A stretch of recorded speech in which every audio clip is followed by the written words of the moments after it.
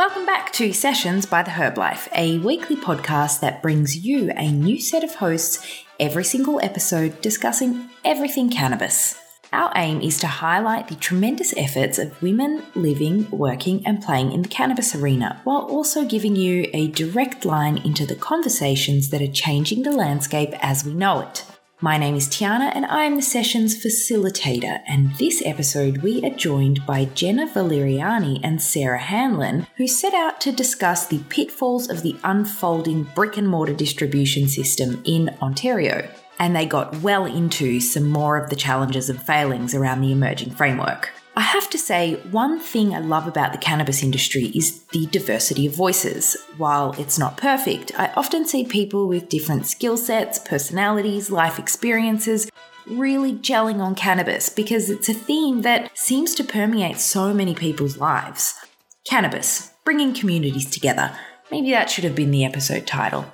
Anyhow, Jenna, who recently was appointed CEO of Niche Canada, is a fierce advocate for patients and has some great insights into the failings of the current framework. Jenna has worked in public health, focusing on drug and alcohol reform for quite some time. I believe she's been working specifically in the cannabis industry since 2013. Now, she's actually an East Coast native and has been living and working in BC for about a year now. So in her words, she's been quite insulated from the lagging developments in Ontario. Thus far, there are no brick and mortar stores yet open in the province, with an estimated date of April, but nothing has been confirmed yet. Enter Sarah Hanlon, outspoken cannabis advocate and, for this episode, the eyes and ears on the ground in Ontario.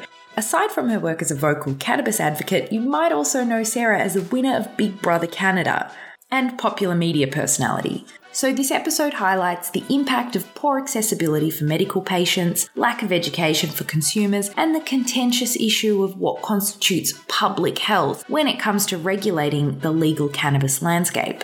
Interestingly, one of the main points about harm reduction was raised, but not for the community. Actually, it was applied to cannabis patients who seem to have fallen by the wayside when it comes to the emerging policies. For many people, cannabis is a lifeline, and already we've seen the system undercutting patient supplies and increasing costs, pushing consumers towards the black market. Policymakers are yet to establish a viable alternative to diffuse this ongoing issue. Thus far, attempts to integrate cannabis into a legal framework have fallen short of expectations. The failing of policymakers to accurately consider the impact of a functional system for consumers will inevitably be the downfall of the legal system. That is, of course, until we give people better access and education at reasonable prices. So this was a super interesting episode to me, as I really had quite little understanding of what went into developing the framework and was rather surprised to hear how little of it was informed by the people who live and work in cannabis. Before we go any further, of course, Sessions is made possible with the help of our awesome sponsors. Are you thinking of growing your own cannabis? Well, grow organically with Sonoma Seeds. You'll find the best cannabis strains from around the world at sonomaseeds.com. Hemper. It's the best 420 subscription service and online head shop. Their experts hand-pick 10 items every month to pack into your Hemper box, delivering $100 of value for only $29.99 right to your door. All boxes are shipped in plain packaging since Hemper values your privacy as much as their own. Visit hemper.co for more info. We're also giving away some prizes. 2 reviewers each week get a chance to win a copy of the Herb Life magazine, which was just released, by the way, and you can get your copy online at theherblifestyle.com, featuring some great articles from some very talented writers, including myself. So make sure you leave a review. Remember, when leaving a review, leave your handle as well so that we can actually get in touch with you. At the end of the season, we have a grand prize giveaway of the PAX Vaporizer. Reviews help us build street cred and also gives me a huge boost in confidence. Post your thoughts on whichever platform you are using to listen to Sessions. For more great Herb Life content, make sure you check us out online at theherblifestyle.com and follow us on whichever social channels we have in common. And now, without further ado, Jenna and Sarah.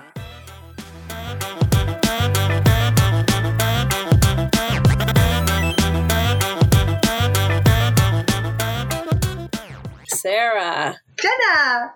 How are you? I'm great. Thank you for having me on here. This is very exciting. I'm excited too. Sorry for all the confusion today. Oh, not at all. It's great to hear your voice. Yeah. All right. Okay. Hi, everyone. Thanks so much to the Herb Life for having us here today. I'm your host, Jenna Valeriani. When thinking about who I wanted to interview today, I thought about things like, what makes me passionate about cannabis, who I admire, and the kinds of things that we really need to be talking more about. I wanted to choose a guest I've had really good conversations with in the past, but also really has a different set of expertise than myself.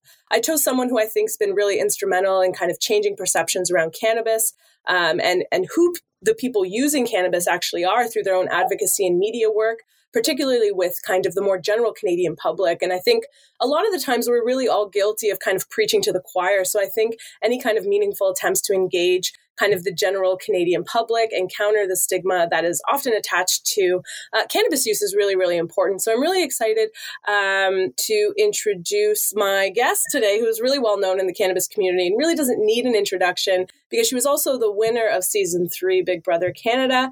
Sarah Hanlon's with us today all the way from Ontario, and she's a freelance writer and content creator focusing on all things cannabis and pop culture. So thanks so much for being here, Sarah. Jenna! That was the sweetest intro. Oh my gosh, I'm blushing over here. You get me. That was like really, really sweet. And I am honored to be here. So thank you so much for having me. You are someone I totally admire and look up to, and are kind of like a goalpost when I think of like how to do things right. So thank you so much. I'm really excited. So how are things going over there in Ontario right now? Oh, well, everyone's super happy about how things are going here. Not. They just did the lottery, obviously, for cannabis retail here in Ontario. And actually, I'm from Hamilton, and they voted today on whether they're going to have retail or not. So the vote hasn't gone through yet. I haven't heard about it yet. So we'll see. So everything's kind of still up in the air in Ontario. It feels like, not much has changed since legalization, really. Yeah, I'm originally from Ontario. I've been living out here in Van for a year. I've been watching the Ford Nightmare kind of like really take hold from a wider lens, I think, than just cannabis.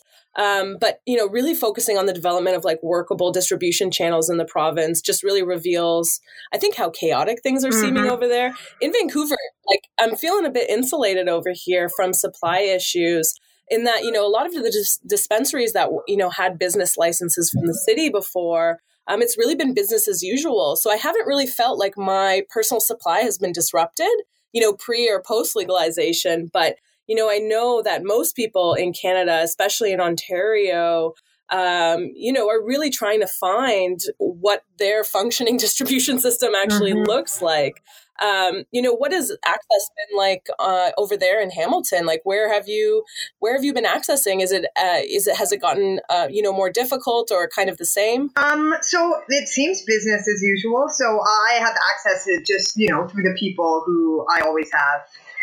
But also I do have my medical license still too, so that helps me like fill any gaps I need. And then also around Hamilton, I frequent all these dispensaries all the time, and they are still bumping. And they are like, there's one by my house, and sometimes they used to have this sign, it was $5 grams, and it was just like steady flow of people in and out all day.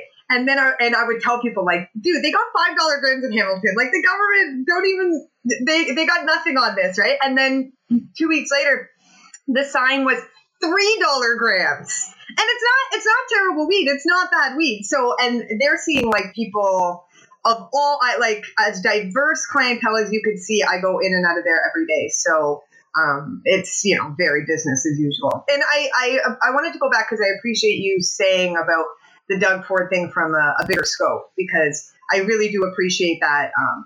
I think at a certain point, there was like this fantasy for cannabis enthusiasts that he was going to somehow be like this cannabis savior. And I mean, like, A, I never bought that for a single second. And then B, even if that was the case, like, I'm not willing and will never be willing to like sacrifice other issues for cannabis. And so I appreciate you saying that, because it's hard to distinguish all that from itself. His kind of closed door, non-transparent way of government is like directly playing into how the cannabis thing is going to work out, right? And so absolutely. And I think when he was running too, and he started saying all of this stuff around private retail and cannabis, I started thinking to myself, shit, that's really going to charm, a kind of audience that maybe is more of like a one issue kind of voting, approach to what they were going to do. I think people were really sick of Wynn as well. So any alternative seemed like a better alternative. But even the way they pivoted so last minute, this idea that, the Ontario Cannabis Store already had, kind of leases being put in place. And then it really felt last minute, like a last minute pivot when the Ford government came in. And I think those residual effects are really being felt now, even with this new lottery approach, especially just choosing 25 shops, but also kind of the timeline that they need to open from here to April is one of the most aggressive timelines I've ever seen for any kind of like movement, especially when there's regulation involved. So that was kind of freaky, and I don't know how those 25 operators are going to make those deadlines. And if that means they're just basically giving up their, a big chunk of cash to be able to do it. Freaky is definitely the word. Like from what I'm seeing people talk at, like when I see and hear this, I'm just like, I've never seen anything like this. I've never seen regulations in whether it's alcohol or gambling or tobacco, or not that I'm like any expert in any of these things, but like you watch things, you hear about businesses, like you never hear like this kind of Willy Wonka style, which I love Willy Wonka in the movie, don't get me wrong. I'm all for a lottery, a fun style lottery, but this is absolutely the worst kind of zany plan you could come up with. And like you said, like the timelines, the money restrictions, the who knows, so much of it is behind closed doors. It's just like really, we still don't know like anything. Yeah, when I first heard about the lottery, there was totally a side of me that was kind of like, maybe this kind of levels the playing field in the sense that, now it's not about how much resources that you have or the connections that you have, but quite literally it's a lottery. But I mean, the whole other side of that is, that Toronto itself could hold 25 licenses. So could, Hamilton could definitely run 25 stores on its own, and they would all be busy. Right, exactly. So 7,000 applications that the AGCO received, and sole proprietorships made up over 60% of the overall applications submitted. So around 30% were corporations. But, there was a side of me at first that was really thinking this would maybe be a fairer way to do it. But I mean, I think by and large, that really isn't the case. I'm not even sure that the entry requirements were high enough to weed out those who were serious and those who were maybe less serious. But it seemed like a really easy thing to do. Yeah. And like, just because it seemed like one of those giveaways on Instagram where they're like, I'm going to pick randomly, and you have no idea how these people are picking anything, and at the end of the day, it's like, it's just like you said, it could have been, even if it was transparent, super fair, even if they're the 25 best places, the 25 most, like in the community, well-rounded, business oriented. I mean, it's not going to, the access there's no way it comes close to what is needed. So setting it up for failure. Yeah. And even thinking about we don't know really what the expertise of the people who did win the draw actually is. So it'll be really interesting to see how kind of that shapes up long term. And the other thing I've been kind of... Well, it just, and it always makes me come back to, it's just, there is a system in place, right? And you could go to these places like you would a restaurant or whatever and check it out, and like whatever they're worried about, selling to minors, or if testing the weed, they could do all those things. And that seems a hell of a lot simpler than every type of plan that they've come up with and continue to kind of come up with, right? Absolutely. And also from my perspective, I was kind of looking at that being like, why not let the OCS open their 40 stores to start out with, and then do a public-private hybrid model, and then introduce your licensing to private stores as well, just to have kind of kept things on track. But instead, I can't imagine how much money the OCS dumped into brick and mortar stores only for that all to be rescinded. I know like on the educational side, they were doing a lot of stuff for in-store education. And that just simply means that there was a lot of money being dumped into all these different areas of what it means to have a brick and mortar store. So, I think we were all really jazzed to see it open up to private, but I'm not really sure like throwing out everything that was kind of created or built kind of before then was really the right approach. When you put it like that, my cynical mind goes to, well, now this new government can say, look how much money the old government wasted on this and that, in the next fiscal quarter, it's going to be, there is all this wasted money when, they had a direct hand in that. And, that's the way political parties have been doing things for ages. And that could have been, it's the sole intention, So it's frustrating. And you're right, like they have the LCBO still for alcohol in Ontario, which, you will catch me ranting about the LCBO on any given moment of any given day. I'm from Alberta, so, it's private there. And hey, who would have thought Alberta was going to come out as this cannabis, haven in all this, right? How is Alberta killing it? Alberta's killing it. It's and that's, so I'm speaking at South by Southwest in March, and I'm super excited. I'm really nervous. But one thing I think I want to hit on is this fact that you may think more conservative states, like maybe Ohio, it was really close to legalization. And so you may think, oh, I'm not going to put a lot of lobbying effort into a place like that. It's more conservative leaning. But, similar to Alberta, I bet Ohio is conservative leaning, but then also loves money in that same way, and it's small business, of course. Exactly. And so in that way, Alberta has totally jumped on board, right? In that kind of free enterprise spirit of Alberta. So they were just so much more prepared in a so much more timely fashion. Like when really, we were kind of we in Ontario were kind of at the beginning of creating what these models would look like. Alberta was already holding seminars for entrepreneurs who were looking to get involved in the retail space. So they just kind of seemed like they were always one step, ahead of other provinces. And I think it's kind of, it's reflected now. I know there's always kind of these kind of bigger federal top-down supply issues that are a problem, but I'm not sure it warrants a cap of 25 stores in Ontario. Oh, but that's, I guess, it, right? They're so concerned with the black market. That's what it all boils down to. And that's what these votes in Hamilton are going to boil down to. I was talking to my city councillor who is incredibly anti-cannabis retail here in the city, and he's leading a charge to vote no. And it's all about, being tough on the black market and the criminal element. And I'm like, but you're legalizing it, so it's not the criminal element. And they're like, it's tied to this, it's tied to that. I'm like, A, not that I've seen, and B, then arrest them for those things. Yeah. I never got that argument of it's tied to this. It's so arrest them for those worse things. Those things have worse off penalties. They'll be in jail for longer. That's what cops, that's what detectives and DAs and DAs, look at me, I'm Law and Order, but that's what, that's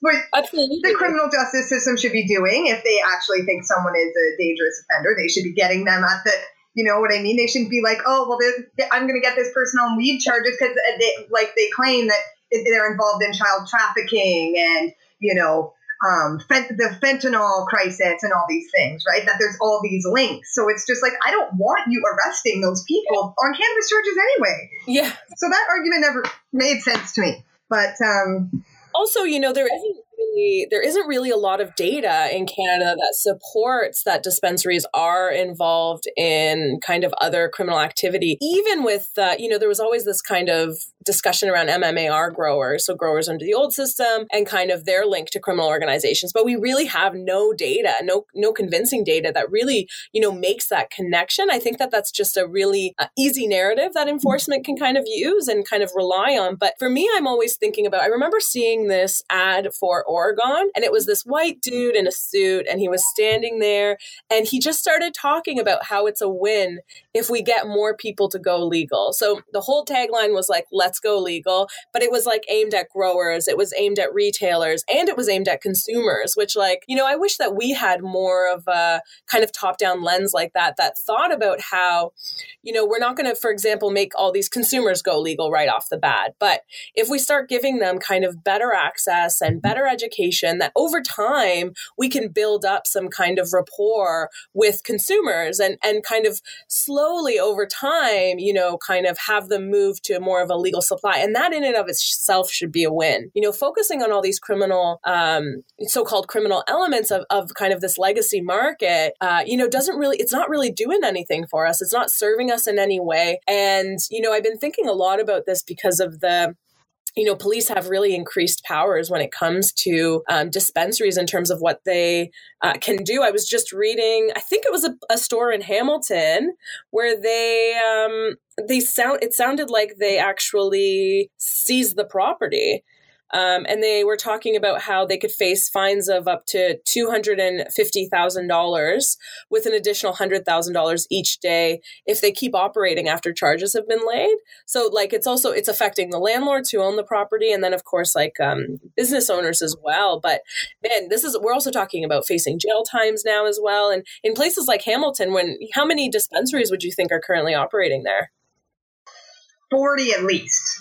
Wow, 40, eh? I was going to say 20. And maybe it's closer to that. I am always one to over-exaggerate, but at its peak, it's been, double that. So I'm sure absolutely at least 20. But yeah, I could not agree with you more. And that's completely eloquently said in terms of the data. And then in my opinion, and from what I've seen, I remember one time I think it was Bill Player say, well, we're legalizing because currently 100% of cannabis in the black market is tied to organized crime. And that is laughable and ludicrous. I know myself dozens of people who the only thing that makes them a criminal is their association to cannabis, and at all levels of that. So to just actually pretend that doesn't exist is some kind of how we were saying before, freaky government. What are you trying to convince us of? Deal in reality. And this is reality, especially like you said, we look around Hamilton, we see it and it's there. So, yeah. And if we're talking about the things that Bill Blair has been saying, what I always like to remind people is that the arguments that the government are currently using for the legalization of cannabis are easily extendable to all drugs. We're in the middle of this opioid crisis. We can't get the government to move. And when they talk about cannabis and the reasons why they're legalizing, I just can't fathom why that can't be applied to all other drugs. If you talk about how the criminalization of drugs or the criminalization of cannabis, it, has been a lot worse for people than the use of the drug itself, or that, regulating and legalizing certain substances, ends up in having less harms and is better for public health and public safety.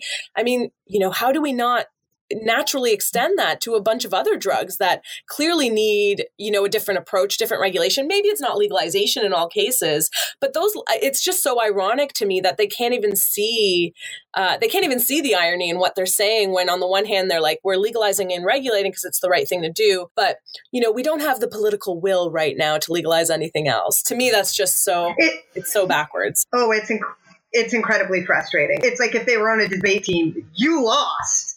And like you said, there's 10, 15 other arguments you could use even to legalize cannabis. But the arguments they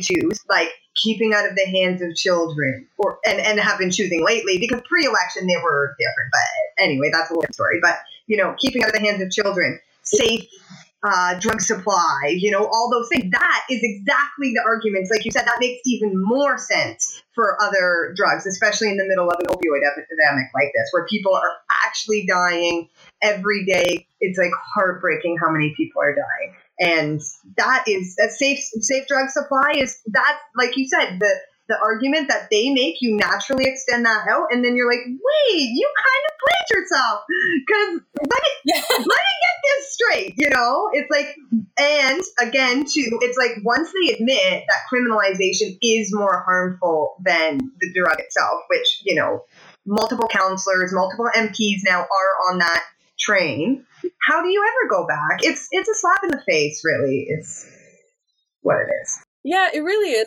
I think it also comes down to like a misunderstanding and like what public health is. When I hear Bill Blair talk about, that we're regulating and we're legalizing because, we're using a public health model, but then his next sentence is quite literally, we've introduced like 40 plus new penalties again, or cannabis infractions. Like, the idea that criminalization and public health are compatible is it's the wrong place to start, that doesn't even make sense if you're a public health person. So the idea that they kind of layer in, criminal, that they're being safer and that things are safer because they've introduced all these new criminal penalties is actually at odds with public health and how we think about public health. So I could go on forever about Bill because he just really, really pisses me off. Yeah, you're right. And it's frustrating because I go back and forth whether that is, you're right, like huge misunderstandings. And we aren't there yet as a society about like what those things mean.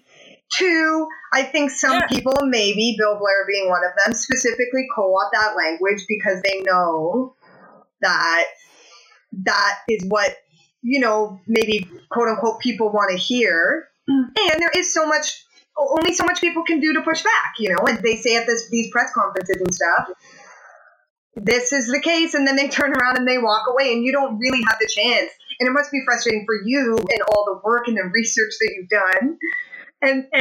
And these people are just going on, that guy they knew when they were young who smoked weed, or some anecdote that their uncle told them, or whatever it is.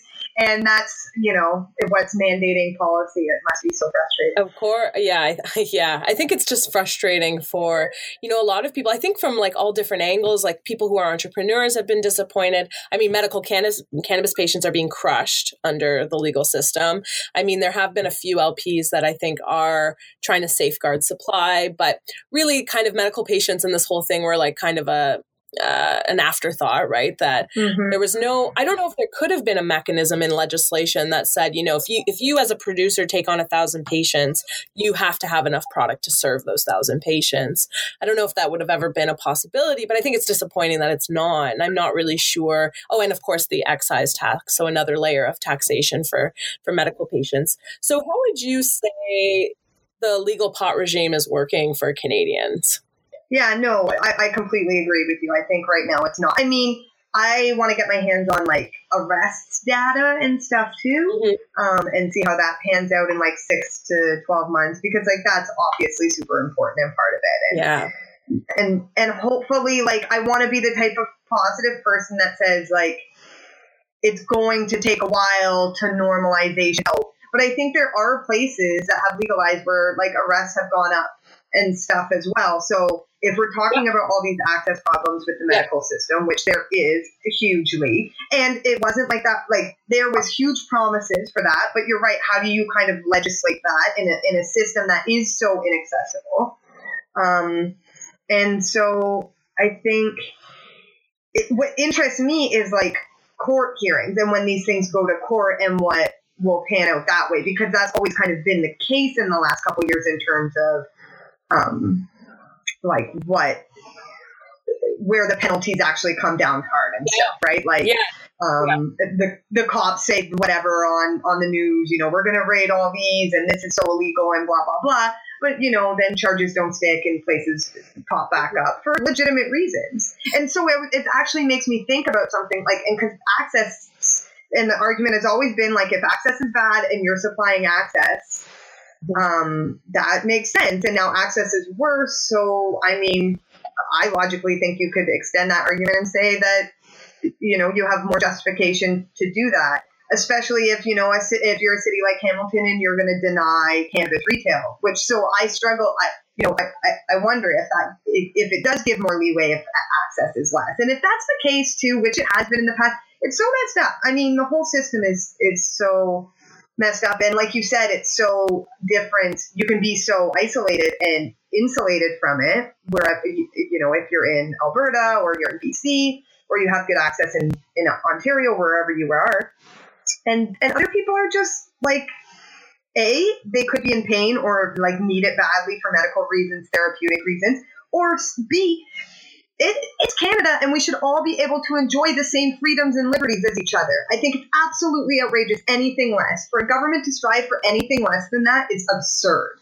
Yeah, and just to pick up on a few things you said, like the racial disparities piece is such a really important thing, because it's not that, just because we've legalized cannabis now, all of like the racialized policing just kind of vanishes. So now they're layered with, kind of different ways to kind of get people, right? So, here I would say it's a lot to do with kind of those driving laws, right? That you can just pull over and have anyone you want without reasonable cause, engage in a test to see if they're under the influence. Yeah. So, and I've been hearing that a lot of the charges that have been up to now are things like not storing cannabis safely in your car, so it being accessible to the driver and things like that, which I would also add, I don't know if we've gotten enough education around what that means. I was having a debate today around whether or not legal non-medical cannabis needs to be kept in original packaging. So, I mean, if I'm having that debate and I like eat, breathe, and live this stuff, then, what is the literacy of kind of the general population? And then the second part about,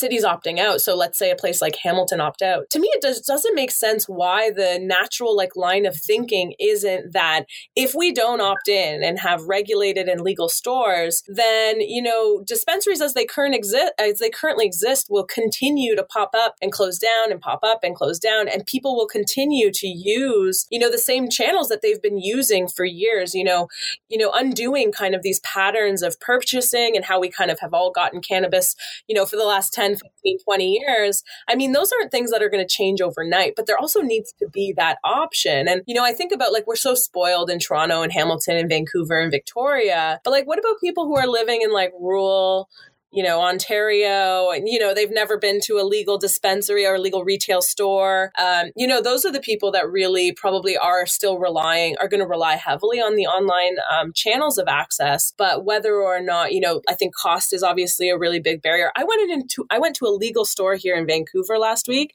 and I bought 1 gram of bud. It cost me $17. Oh my God. I know. Which I'm okay, I'm gonna do it. I'm gonna buy it. But I'm also just holy shit. If I went anywhere else, I probably could have got 3 grams for that price, It's tourist weed, right? And that's fine. Yes. I think there's a place for everything. When I'm on vacation, I would spend $17 for because I will pay what I'm going to pay for what I can get. And so that's US prices too, that feels like to me. So, I mean, yeah, for once in a while in a treat or something, which that's the thing too. Maybe one day it'll get to where it's actually a treat, and that would be nice too. But I mean, just the access there, for tourists and stuff, I mean, it's still pretty cool. I mean, it's hard for us, right? Because we're right in it, right? And we've been right in it. It feels so weird to me. If I could tell, I wish I could just talk to 16-year-old, 17-year-old, 18-year-old Sarah and be like, what do you think? What do you think? Because it's really hard for me to gauge. I don't know, never. And I never thought that, everyone was asking me if I was going to the Lift Expo, right? And I was like, no, I wish. And then I see that my face is plastered and I'm smoking there's a video of me smoking a bong because I did some videos with Lift & Co. And that's so I'm oh, I guess I am at Lift & Co. And if I had told 18-year-old Sarah that that is what I'd be on your podcast here talking about cannabis. I mean, I think she would be pretty pumped. You know what I mean? I think she was even more angry and cynical and anti-demand than I am now. So she would also, I think, feel all the things that I feel about that too. But I think also, because I would get excited for any little glimpse of stoner humor, stoner reference. remember back in the day when it was like a Tom Petty song was like, yes! And you'd like look at other stoners. And like now we're inundated where it's like we hear about cannabis like, multiple, all day long, every day. And like that's pretty amazing. It's hard for us to step back in because there are still so many problems, especially, and like you're right, that the disparity of the laws, that's what gets to me the most, because that I thought, and for me the most important thing is like I saw Cynthia Nixon's whole like campaign for governor where she was like, we need to legalize cannabis because it's a racial justice issue, and then we need to give back to the communities that have been the most damaged by these racist laws, and that's flat out the most important thing. Yeah. And even their attempts for pardons have been pretty half-assed. I haven't really seen anything since October 17th on what they just kind of said it. And then, yeah, you're right. I haven't, that should be if your priorities aren't, the same type of access and then the same type of like criminal justice system for everyone. I thought that was the whole point. Like that would be the whole point for me, And I think, like we talk about the wacky things Bill Blair said, he said things on such all ends of the spectrum. And I think he himself has said that, one of the greatest injustices of the country is the way cannabis laws have been used against people. So, I mean, the way he used the cannabis laws when he was a police chief. So it's like, oh man. I know, and pardons, it's going to be interesting to see how that actually unrolls, because what I was learning recently is that pardons are a really shallow form of record relief. That in fact, if I had a possession charge that I got pardoned through this new program, and I was applying for a job or for housing, or if I wanted to apply to volunteer on my kids' like PTA at school, I would still have to check that I have a criminal record and then explain that it's pardoned, but it still doesn't remove the fact that you have a criminal record. And that's why I think now we're seeing more of a nuanced conversation around pardons versus expungement. So pardons, I guess, only remove the charge from the CPIC database, so like the police database, but it actually doesn't like just remove the record completely. So it's really kind of, to me, it seems a bit of a kind of half-assed attempt of really relieving records. And I'm not really sure what it does for people in practice, if anything. So,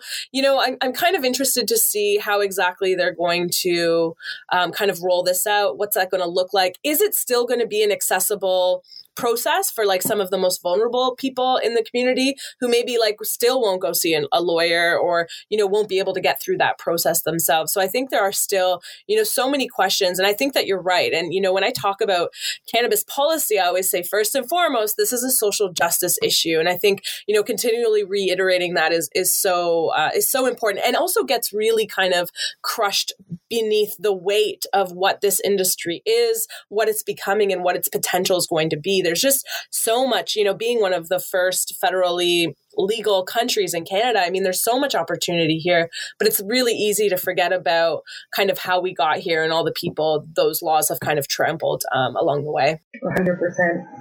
Very well said. So I think we're kind of coming up to time here on our Sessions podcast. So I want to just thank you so much, Sarah, for jumping in and on and being so gracious and being such a great guest today. Oh, no, thank you. My mind is buzzing. And it's exciting. The future's exciting. And it's exciting to know people like you are like fighting for us and so passionate. And thank you so much. I really appreciate it. Well, I'll be back in Ontario soon and we can start putting people in headlocks. Yes, please. Oh, I would really appreciate that. Okay, thanks so much for joining us. Thanks to everyone for tuning in today. We'll hopefully see you soon.